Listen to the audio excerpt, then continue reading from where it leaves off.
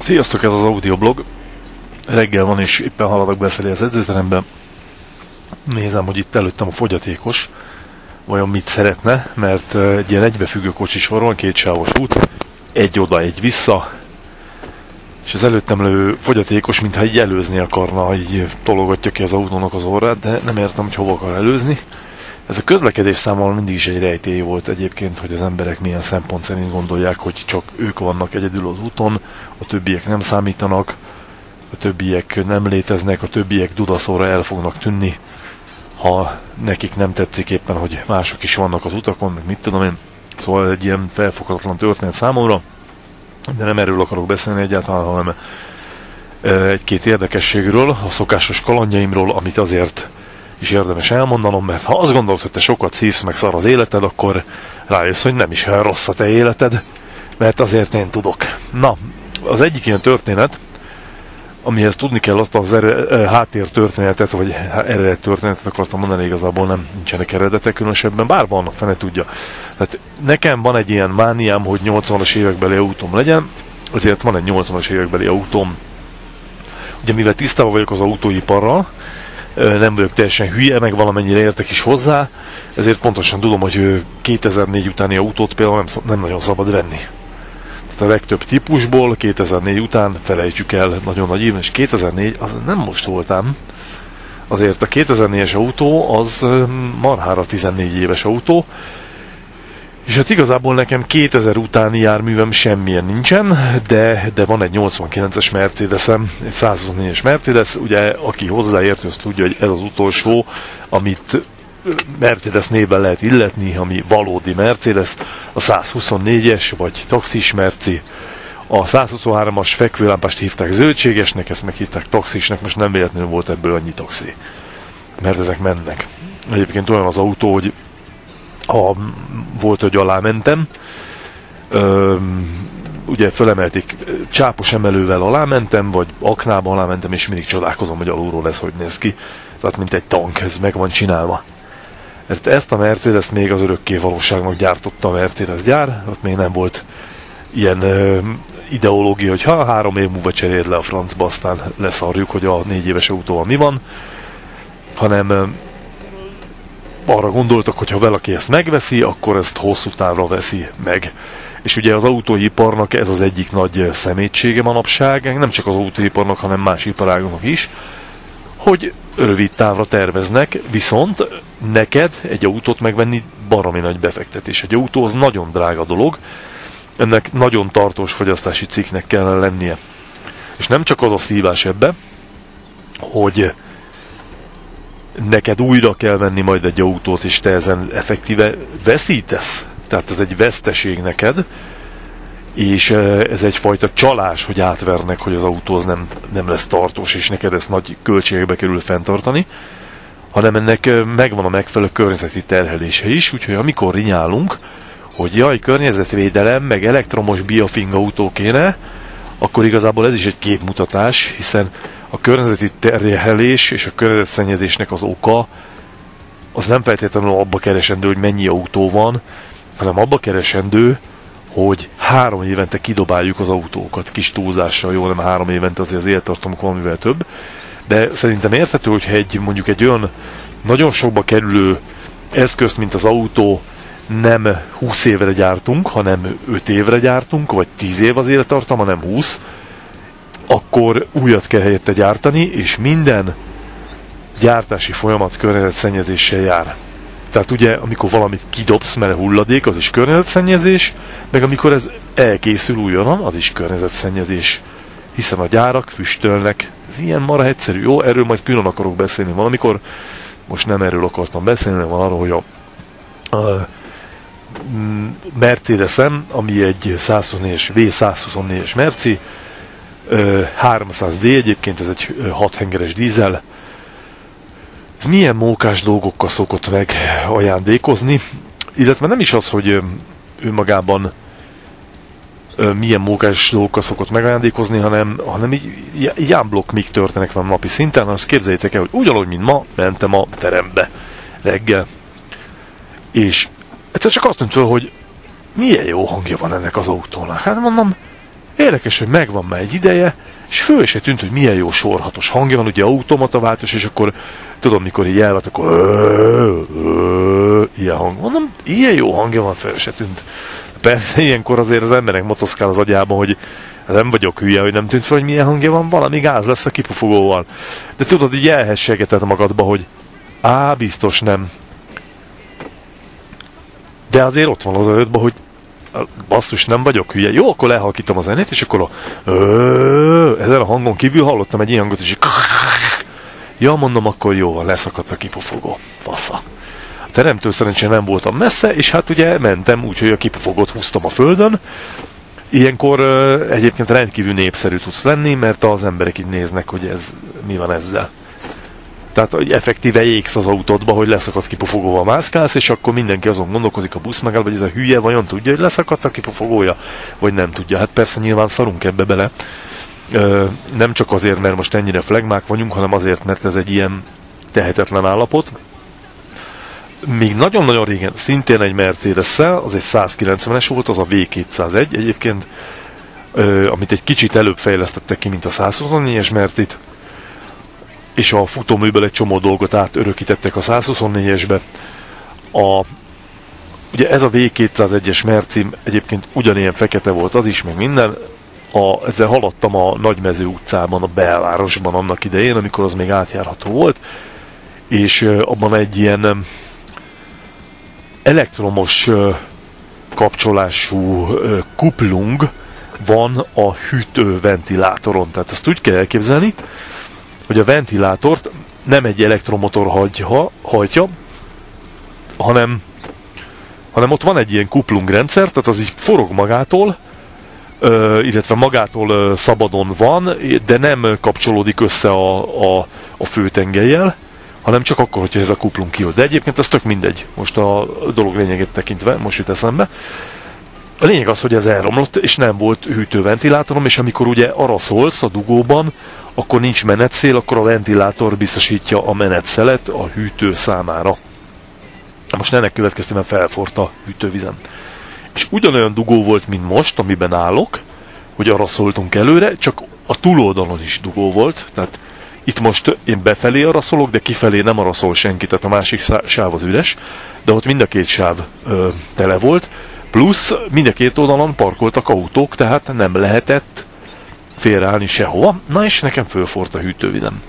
Amikor felforr a hűtővizet, ha esetleg még ilyen kalandod nem volt életedbe, akkor azt tudni kell, hogy úgy néz ki, hogy mint a gejzír, így jön ki a gőz a motor térből.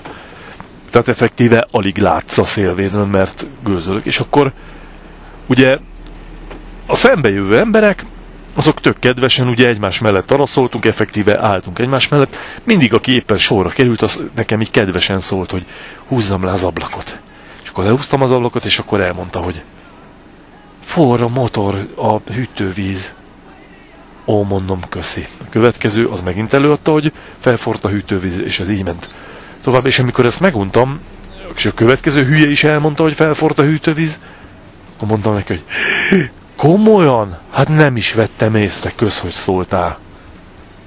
De nem tudom, miért gondolták azt, hogy én nem veszem észre, hogy egy ilyen bazinagy gőz felhő jön a motortérből az órom előtt, hogy alig látok ki a szélvédőn, de hát ugye pokolban vezető út is jó szándékkal van kikövezve, van egy ilyen mondás, ami nem biztos, hogy ezekre a jó szándékú hülyékre utal, de bizony van ilyenekből elég sok. Most, hogy ezt miért meséltem, azt nem tudom, de tök mindegy. Az a lényeg, hogy mentem a leszakadt kipufogommal a terembe, beálltam a parkolóba, és hát ugye itt az az izgalmas, hogy fönn fogsz akadni, vagy nem, egyébként egy ponton föl is akadtam, belevert egy jónőt az aljába. De az a lényeg, hogy leparkoltam, elmentem edzeni, és edzés után mondom, hogy most már így be vagyok fáradva, most mehetek, feküdhetek le a pocsolyába, megnézem, mi van ezzel nyűves kipufogóval. Oké, szereztem valami kartont, vagy hungarocell lapot van, amit befeküdtem a sárba, és a kipufogónak ugye van egy hátsó dobja, a 120-es Mercedesen, 3 darab kipufogó dob van összesen, és a hátsó dob az a cső és a hátsó dob csatlakozásánál eltört, lehet, hogy elrohadt, nem tudom, és az a lényeg, hogy a dobot tartottak hátul a gyári gumibakok, és előre felé volt ledőlve a talajra, mert ott a kipufogó elejénél, ugye a dob elejénél a csatlakozás eltört. Hát mondom, jó, akkor elővettem a multifunkciós szerszámot, és szépen a kipufogó tartó gumibabokat elvágtam. Így a kezemben maradt az egész kipufogó dob, ez jó nagy egyébként. Ezt levettem, beraktam a csomagtartóba, és ugye a kipufogónál, ott a csomagtartó alatt a cső szabadon állt, de az tartotta a középső tartóbak, tehát az úgy rendben volt. És tehát így haza tudtam menni magyarul. Egészen érdekes amerikai autó hangja lett a Mercinek, és itt ezen a ponton ki is találtam, hogy nem fogjuk rá visszatekni a hátsó dobot. Gyakorlatilag 2 órán belül megoldottam azt a kérdést, szereztem egy kipufogót, szerencsére a Humi pont ismert egy kipufogóst arra felénk, egy pár utcára van tőlem. Elmentem hozzá, fölhívtam, megbeszéltem, hogy mi van, mondom, mit akarok csinálni. Azt hittem, hogy a csávó hülyének fog nézni, és azt mondja, hogy nem akarod a hátsó dobot rá, de semmi. Mondtam, hogy figyelj, csináljunk egy csövet, hajlítsd meg, a dobról vágjuk le a füleket, a gyári rögzítési pontra a gyári gumibakkal fölrakjuk, aztán viszlát. Ennyi. És ezt így meg is csináltuk ebbe a formában, tehát gyakorlatilag nekem délután egyre kész volt az autó. És közben fölhívtak a motoralkatrész.eu-tól, ahonnan nem motort szoktam rendelni, alkatrészt. De mindig kell egyébként valami bizbasz. Tehát a múltkor mondjuk az XR-be kuplungot kellett cserélni, a kuplunglamellák szarrá voltak kapva. Igazából 2 éve csinálom azt, hogy nem cseréltem kuplungot benne, mert 6000 fölött nem csúszik meg, de ez a motor, ez 6000-ig azért elég sok mindent megcsinál, és hogy 6000 fölé forgassam, az nem nagyon szükséges. Azt egyébként nem biztos, hogy mindenki tudja, hogy a motoroknál más fordulatszámtartomány van, mint az autóknál, és tehát az én motorom az ugye egy XR 1003-as Yamaha, az mondjuk 10.000-ig forog, tehát 9500-nál vagy 10.000-nél kezdődik a piros. A pirosba a motort, vagy az autót, azt csak úgy forgatjuk bele, tehát azért van piros jelzés, mert abba mondjuk egy kigyorsításnál bele lehet forgatni abba a tartományba, de tartósan nem. Tehát nem lehet közlekedni a fordulatszám mérő skála piros tartományában, mert a motor azt nem fogja bírni. Tehát tartós üzemre az nem jó, az a fordulatszám tartomány. De egyébként az égvilágon a büdös életben soha nem lesz szükséged arra, hogy bármilyen járműnél a piros tartományba forgasd a motort, hiszen meg fogja csinálni, amit kell, mert az általában a teljesítés, illetve nem általában, hanem mindig a teljesítmény és a nyomaték csúcson túl van, annál följebb meg nem kell forgatni. Most nekem a nyomaték csúcs 6000-nél van ennél a motornál, úgyhogy gyakorlatilag nem kell 6000-nél tovább forgatnom, mert egyszer nincs szükségem akkora gyorsulásra, hogy ennél jobban gyorsuljon. Meg amúgy is így alapon járok. Tehát én nyugodtan autózok, nyugodtan motorozok, ezt a sok idegbeteg, sietős, fogyatékos barmot, én nem tudom, meg ezt a sok racing nyomorékot én sose fogom megérteni, hogy még kell sietni a halálba. Tehát az életben megvan a probléma, amúgy is nem tudom, unatkoznak, nem tudom mi bajuk van. Na mindegy. A lényeg, hogy nyugiba kell közlekedni. Szóval hívtak a motoralkatrész.eu-tól, azzal, hogy nem mentem az alkatrészre, és mondom, basszus, elfelejtettem, volt egy rendelésem, ugye megjött az e-mail, csak annyi hülyeséggel foglalkozok, hogy kiment a fejemből, elfelejtettem, nem volt egyébként lényeges dolog, tehát most nem úgy rendeltem alkatrészt, hogy most kell, mert éppen kuplungot cserélünk, és kell a kuplungalmella, hanem ja, tudom, légszűrő, tehát majd cserélek légszűrőt, tehát most volt szerviz, olajcsere, minden, és akkor úgy voltam, hogy majd a légszűrőt azt nem is kell hozzá szerelni, hogy kicserélem én. Ezért rendeltem egy légszűrőt is, aztán az közben megjött, és akkor el kellett mennem ezért Gödre. Gödön van a motoralkatrész.eu, ez nekem egy ilyen kellemes autókázás, és ugye Mercivel mentem, tök jó amerikai autónk, így csinál, és amikor megálltam, utána akarok indulni, és nem indul. Na mondom, hát ott mindenkinek az anyjára gondoltam hirtelen, de legfőképpen azoknak az anyjára, akik ezt a nyüves riasztót belerakták. De nekem van egy ilyen távirányítós riasztóm benne, ugye centralizált távirányító, és van egy immó. Na, és azt az embert lőném fejbe, aki ezt belerakta, mert aki kitalálta ezeket az immobilizer rendszereket, de ezek nem arra vannak, hogy ne lopják el az autódat, hanem arra vannak, hogy téged szívassanak. Tehát igazából én úgy gondolom, hogy a legjobb lopásgátló az, ha az ember olyan autót vesz, amit nem fognak ellopni. Tehát az, aki olyan hülye, hogy azt a típusú nagyértékű tucat autót veszi meg, amit ellopnak, mert megéri ellopni, hát az meg is érdemli.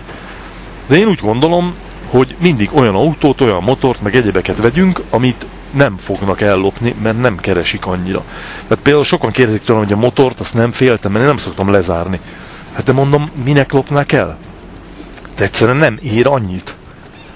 Hát egy motorhoz, ugye ez sokkal ritkább, a motorpiac sokkal kisebb, kevesebb motort lehet eladni, a használt motorpiacon egy olyan járműből, amiből mondjuk a használt autón 10 darab van, nem pedig 300, azzal nem érdemes foglalkozni, mert kisebb a potenciális vevő esély arra, hogy valaki egy lopott járművet akar venni.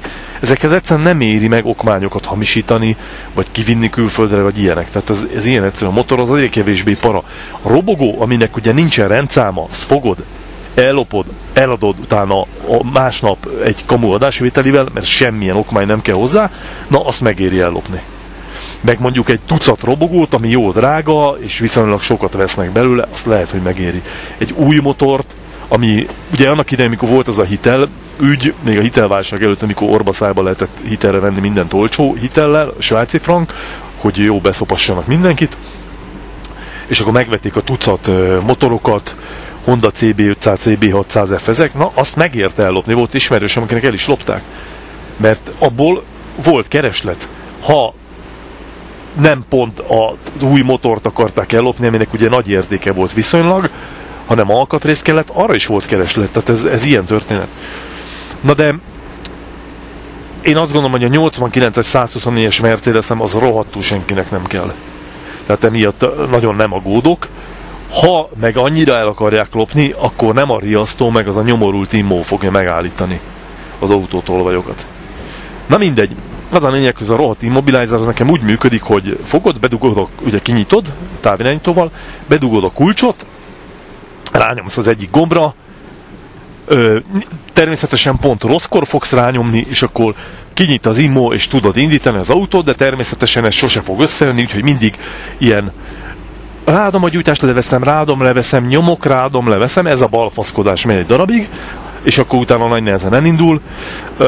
Van egy ilyen szakkifejezés, amit erre én megalkottam, hogy tehát azt tervezem, hogy keresek egy szakembert, aki szakkifejezéssel élve kibassza ezt az egészet a picsába belőle. Ez a szakkifejezés, amit erre alkottam, ezt másra nem tudom mondani. Most egyébként végre találtam egy embert, na az a lényeg, hogy oké, ülök az autóban, nem indul gödön, mondom, anyád, ez tök jó lesz. Fölhívom az asszonyt, hogy mi van, egyébként a lányomnak volt a születésnapja aznap, hát mondom, te most hol vagy, mert nem tudok hazamenni, és egyébként pont ahol álltam, ott volt egy busz megálló tőlem 5 méterre, és a busz az, hogy míg telefonáltam, így elment előttem, tehát még az se volt, hogy be tudok menni a városba. Úgyhogy mondom, jó, ez eddig siker, na az a lényeg, hogy aztán eljött értem, elmentünk haza, elvittük a gyereket úszodába, és akkor ugye a gyerek kitalálta, hogy szülinapján menjünk-e kajálni. Ennek külön örülünk, mert a gyerekek nem szeretnek enni, és ha már ilyet kitalálnak, hogy menjünk-e kajálni étteremben, az már egy ilyen kulturális hatásnak az eredménye. Szóval ennek az ilyennek örülünk, hogyha a gyereknek ilyen ötlete van, hogy étteremben menjünk. Persze nem vagyok hülye, az ötlet az onnan jött, hogy az az étterem, ahol voltunk előtte az én szülinapomon, ott vannak cicák, és akkor ő cica simogatási céllal, tehát mindig van valami trükk a gyerekeknél, hogy mit akarnak igaziból. Olyanok, mint a nők. Főleg, ha gyereket nő is, mert ugye lány, akkor az már egy érdekes történet. Szóval az a szerencsém, hogy ugye az az étterem, ahova szoktunk járni, az pont arra van, és akkor visszafelé arra jöttünk, hoztam bikakábelt közben magammal, meg minden, hogy majd bebikázom a Mercit, most nem tudtam, hogy mi baja van, hogy most az immó szarakodik, vagy az immó leszívta az akut, vagy mi a franc. És hát ez aztán kiderült később, amikor találtam végre egy elektromos szakembert, aki szintén 2 utcára van tőlem, úgyhogy tök jó, de még nem tudta elvállalni, viszont megnézte, megmértük minden. Gyakorlatilag én azt hittem, hogy meghalt az aksim valaminek a következtében, de nem, sokkal jobb a helyzet, mert töltésem halt meg, tehát nem tölt, és ugye leszívta a lámpa meg ezek, és azért volt megőrülve, mert amikor már hazafelé mentem, már nem ment az index, meg ilyenek. Dízelmotornál egyébként nem kell akkuagyújtáshoz, tehát ugye az egy úgynevezett öngyulladásos módszerrel működik, Tehát ott az elektronikát hajtja igazából meg az a kör, ami a generátor és az akkumulátor, de ugye a 124-es Mercibe abban nem csak elektronika van. Tehát amíg egy mai autóban van 60 féle elektronika, ebben van körülbelül 3 féle elektronika. Úgyhogy ez így oké volt, haza tudtam menni, csak hát a lámpám az ilyen halványka volt egy kicsit. Na, de az egészben, amit ki akartam hozni, tehát a tehetség. Az, hogy egy nap alatt kétszer elromlik az autóm. Ezt ki csinálja meg? Így nézd magadba. Ezt meg tudod csinálni? Hogy egy nap alatt kétszer elromlik az autód? Nem tudod. Van olyan ismerősöd, aki meg tudja csinálni, hogy egy nap alatt kétszer elromlik az autója? Nem tud, nincs olyan ismerősöd. Ezt csak én tudom megcsinálni. Úgyhogy ha bármi szívás van, akkor jusson eszedbe, hogy ismersz valakit, aki olyan tehetséges, hogy egy nap alatt kétszer elromlik az autója. Akkor is, ha megoldja az első problémát 2 órán belül, akkor délutánra el fog romlani másodszor is. Na látjátok, ehhez kell a tehetség. Büszke vagyok magamra, hogy ilyen jó vagyok, hogy minden összejön az életemben, hogy minden nap legyen valami szívás. De ezeken a dolgokkal én már csak röhögök, tehát ne gondolja azt senki, hogy ezen így bosszankodok, vagy bármi. Régen szoktam mondani, hogy a kurva anyját ennek, meg annak, ilyeneket szoktam így mondogatni magamba, vagy hangosan, ha nagyon ideges vagyok, de ma már ilyen nem történik, mert ezen már csak így mosolygok, meg röhögök. Meg maximum az jut eszembe, hogy de jó lesz téma az audioblogban. Úgyhogy ez volt a mai audioblog. Számtalan ilyen történetet tudnék mesélni, mert vannak még ennél durvábbak is, de azt majd legközelebb a viszonthallásra.